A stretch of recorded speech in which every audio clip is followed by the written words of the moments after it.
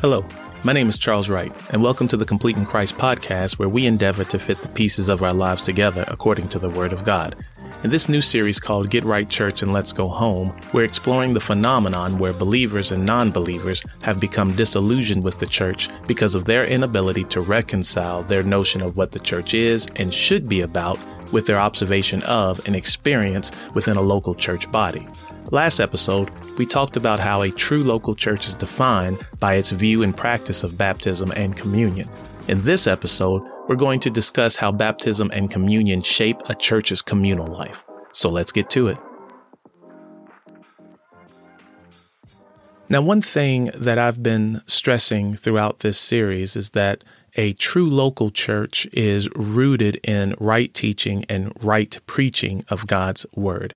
And we don't see that anywhere more plainly and clearly than what Luke records in the second chapter of Acts. And we explored this, where he indicates that those in the early church were devoting themselves to the apostles' teaching. Now, this devotion to the apostles' teaching, it wasn't just about them knowing the stories about Jesus or knowing the kind of the TikTok facts and data points of his historical life across a timeline.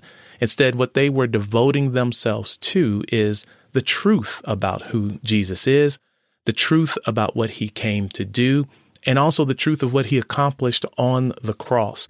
And then the implications all of those things have on believers, both individually and in the community of believers, right? Those things aren't just disparate facts that kind of exist in a silo, but those things have real world impact because of who Jesus is, because of what he came to do, and because of what he accomplished on the cross. There now is, as we would see in Paul's writing, because of these indicatives, there's now an imperative, there is now a command, there is now an expectation for those who have placed their faith in Christ. And again, there is an individual component of that, but then there is also a communal component of that. Not just how we kind of walk in our own individual lives, but also how we do life with others, specifically those within the community of believers. See, it really is, right, the born again, the regenerative and the new creation effect that Christ brings about that really is so important. It's more than just a mental assent towards some information and some facts, but it is about this life change, this impact that happens on the inside as a result of repentance and the forgiveness that we receive from Christ and the regeneration of the Holy Spirit on the inside and this new life that begins. Jesus himself, if we recall, in his discussion with Nicodemus in John chapter 3, stresses that unless a person is born again, unless a person is changed from within on the inside, not by effort, not by wanting to do better, not by their sheer willpower, but by the Holy Spirit, that unless a person is changed from within by the Holy Spirit, that person cannot enter into the kingdom of heaven. This change, this regeneration is only achieved in and with and through Christ. This is why baptism and communion are not only primary, but they are critical ordinances of a true local church. As baptism is the outward, right? It is the outward physical representation of what has happened inward spiritually. It is the second birth of being born again, as described to Jesus, as Jesus describes to Nicodemus, and it represents that this second birth has actually taken place on the inside of us. That there has been a change. There's been a change of our hearts. There's been the birth of a new nature, and the baptism, it does not create that change. The baptism does not spark that change. But the baptism is an indication. It is a physical representation of what has happened in the spiritual. And then on the other hand, communion is the celebratory reminiscing of the means by which believers are even able to experience that new birth. And so baptism and communion go hand in hand. The baptism represents what happened inside of believers the moment the Holy Spirit brings them to life and they come into a relationship with Christ. But the only reason that they can do that is because Christ died on the cross. And so the communion is the practice and the symbolic representation of the act that Christ went through that facilitates what baptism signifies, if that makes sense, right? And look, if you're just kind of jumping into the series in this episode, if you go back to the previous episode, we kind of do a deeper dive into baptism and into communion. But really, because of what they signify, what baptism signifies and what communion signifies, neither of them really should be taken for granted, and they shouldn't be administered lightly. Baptism and communion aren't practices that should be used to signify anything other than an individual's conscious and intentional and genuine acknowledgement of Christ as their Lord and their Savior, and his sacrifice that facilitated that salvation. In other words, to be baptized and to take of communion is simply to imply that one has the Holy Spirit at work within them. It isn't meant for any other purpose. And if baptism and communion are being used for any other purpose, for instance, as a mere sign of just membership in the local body, or even in the case of like an infant baptism, where there's no actual profession of faith or repentance of sin has actually occurred, or even used as a practice of absolving sin, right? Going through the washing of the baptism to absolve sin, or even taking communion to absolve sin, it actually clouds the truth. If baptism and communion are being used in those kinds of ways, right, in any other way other than implying that one has the Holy Spirit at work within them and that they've been regenerated and they've experienced the new birth, that second birth that Jesus talks to Nicodemus about, if baptism and communion are being used in any other way than those, it clouds the true and the biblical meaning in relation to Christ of what baptism and communion are all about.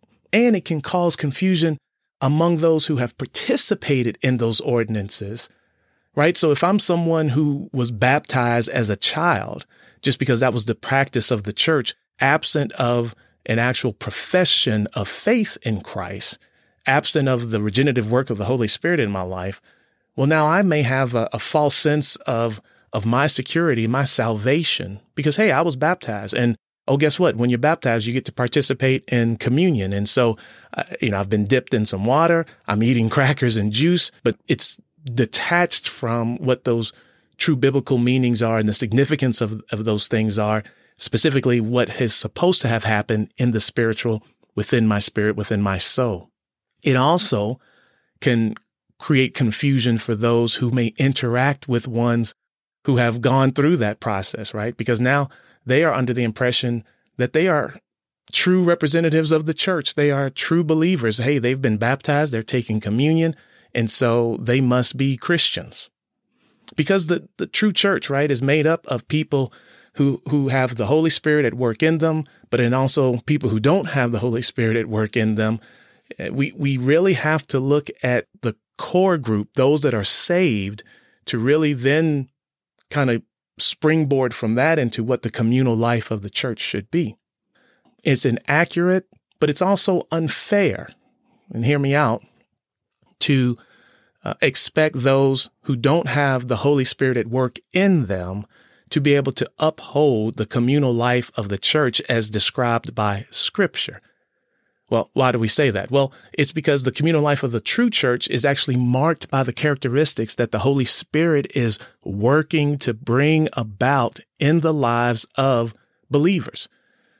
It is because that communal life within the church is a reflection of this new creation that all those who have placed their faith in Jesus Christ have now been turned into, per Scripture, right? This second birth, this having been born again, this spark of this new nature inside of us by the Holy Spirit, and then the communal life then is an outflow of that work of the Holy Spirit within a believer.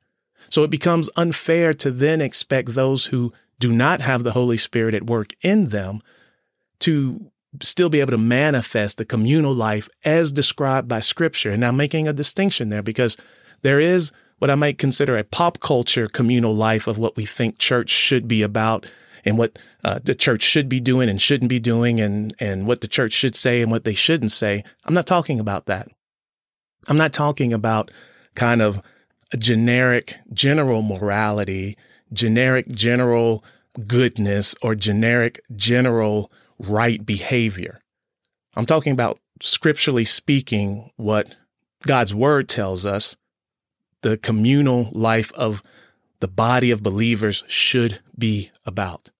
And if we initially say, right, that communal life is an outflow of the characteristics that the Holy Spirit is working to kind of bring about within the lives of believers, then again, we look to Scripture, specifically Galatians 5 and 22 and 23. And we've been hitting and touching on this all through this series, but it's such a critical part because here's where Paul lays out the fruit of the Holy Spirit. So what is the result of the work that the Holy Spirit is doing in the heart and in the lives of believers?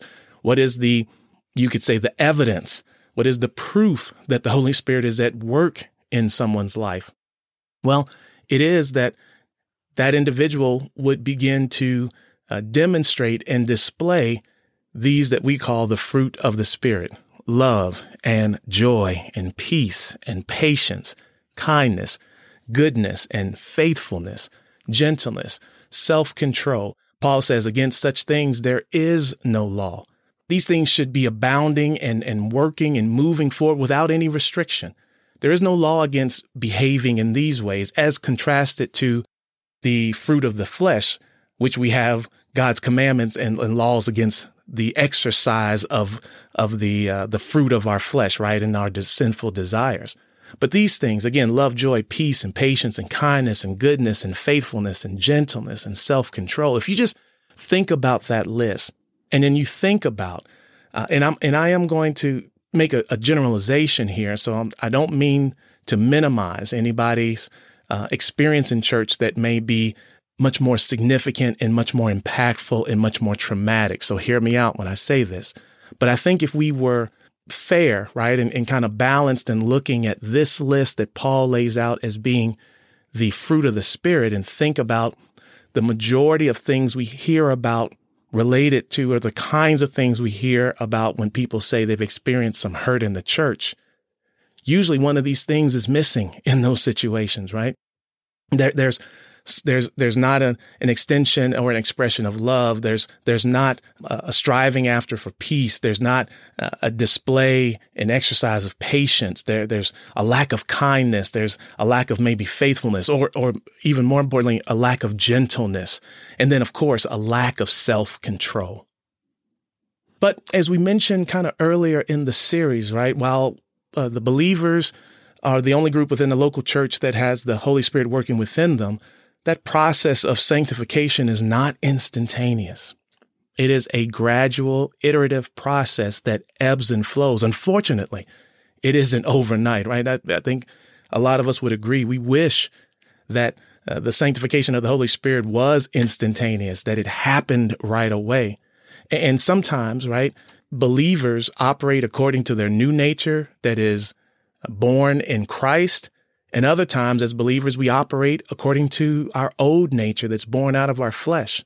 Because as one is being built up in the Holy Spirit, the other is being torn down, right, through that sanctification process, but it still remains. There are still traces of those sinful desires, still traces of those bad habits, still traces of those old patterns of how we handled interpersonal relationships, or how we handle stress, or how we handle you name it, right? And all of that to say that people might be taken advantage of. People might get disrespected. People may be poorly treated. People may even be hurt within a true church, even where there are people who have been regenerated and born again by the Holy Spirit because of this process of sanctification. And I think this is actually, made evident. This isn't some whiz-bang kind of notion that, oh man, the church is failing in some kind of way. But I think if you even look at Scripture, Paul makes this evident in his admonition to the church in Corinth when he writes in 2 Corinthians 13 and 11 that they should aim for restoration, that they should comfort one another, that they should agree with one another, and that they should live in peace.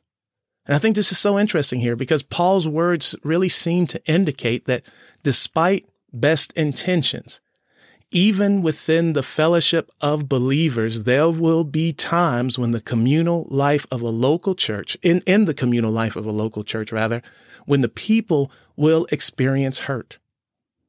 When there will be disagreements, when there will be conflicts, when there will be issues and there will be strife and there will be stress. And I think this is clear from his writing because his focus here is not towards the prevention of those things. And I'm not saying that he says, oh, it just, don't even worry about it. Just work through it. But I think in one vein, he says, hey, here's how we should be, right? Love, joy, peace, self-control, goodness, faithfulness, all of these things, gentleness. But he also knows that we have a treasure that's in this earthen vessel that is still being worked out, that our salvation is still being worked out, that sanctification is still being worked out by the Holy Spirit. And so here, his admonition to the Corinthians is not towards prevention, but it's towards reconciliation.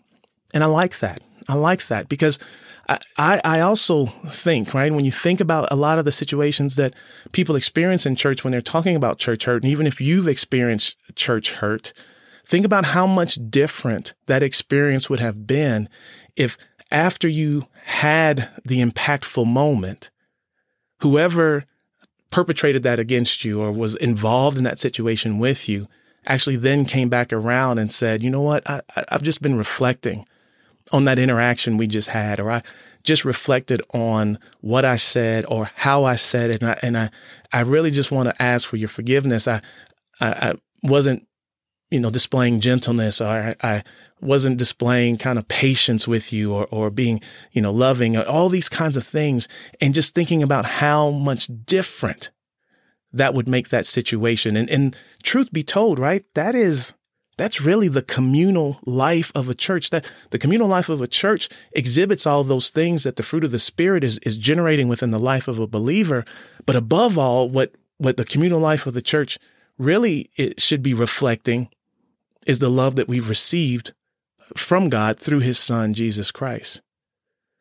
And so when we think about this communal life and we think about Paul's admonition for reconciliation with the assumption that, hey, look, there's going to be bumps along the way. There's going to be failures along the way. There's going to be stumbles along the way. Both baptism and communion then really should be factors that motivate believers to do, as Paul says, to restore, to comfort, to live in peace.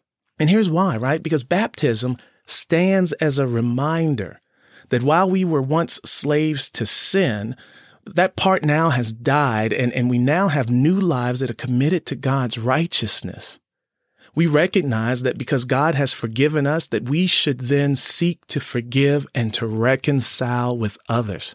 Ephesians 4:32 as a reference. And that is so big, right? It's not about being perfect. It's not about never offending. It's not about never doing something that puts someone in an uncomfortable situation or maybe hurts their feelings or getting into interpersonal stressors and tension. As much as it is, man, when we find ourselves there, because those are going to be inevitable, despite your best efforts, because we are humans, because we are still saved by grace, not because of our works, but we're saved by God's grace. And we still have the ability, right, to give in to our sinful natures. We're not controlled by our sinful natures, but we still have the ability to make the wrong choice, to choose to go with our old natures instead of our new nature. Then we know, right, that there's going to be times when interactions are going to occur that are anything but Christ-like. But in those moments is when we actually can be most Christ-like, where we are extending grace and we're extending forgiveness. When we come together for communion, it is a regular reminder, or at least it should be a regular reminder that we have been united with Christ and united with brothers and sisters who too are in Christ. And so communion then reminds us that while Christ's physical body was broken, he is actually building up a spiritual body that's being united by his spirit. And so when I'm looking across the congregation and I'm looking in other pews and I'm looking from the pulpit all the way to the back door, I shouldn't be just looking and thinking that these are just some people or just some folks. But for those that are, again, that have the Holy Spirit at work in their hearts, then these folks are a part of me and I am a part of them because we are united by the Spirit of Christ in being built into this spiritual body. We are connected. I'm not saying that we're some type of homogeneous blob where you don't have any individuality. That's not what I'm saying. But we are connected just like a family is connected, right? This isn't a hard concept to wrap our minds around. Within the nuclear family of a father and a mother and children, brothers and sisters and siblings, in that situation, everybody is an individual, but they are still a family. They're still connected. They're individuals, but they also find worth and value in their connection to the other people in that family union. I believe the same thing should be there within the communal life of a true local church. And it's on display as at least as a reminder when we come together for the communion. I think this is just another reason, and we talked about this too early in the series, why Paul speaks so strongly against the Corinthians about how they are participating in communion, about how they're losing sight of what it is that Christ did on the cross. And then it's causing them to then lose sight of their brothers and sisters that are there gathering in the moment. In the moment we do that, right? The moment we are able to disconnect the baptism and the communion from Christ, then it becomes very easy to mistreat others. See, grace and patience really should mark a believer's interaction with those inside and outside of the church. And it's because of the grace and the patience that God has extended towards us. And more specifically, for those that are outside of his body, those who don't know him, we should extend grace and patience because, as Paul says, we were once like them. We were dead in our sins, unable to respond to the urging of the Holy Spirit, unable to respond to God's word, and as such, producing nothing but the fruits of the flesh.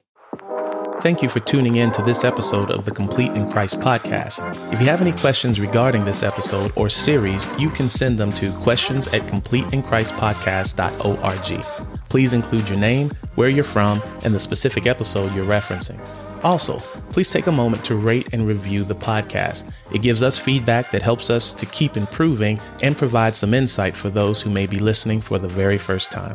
Again, my name is Charles Wright, and until next time, be blessed.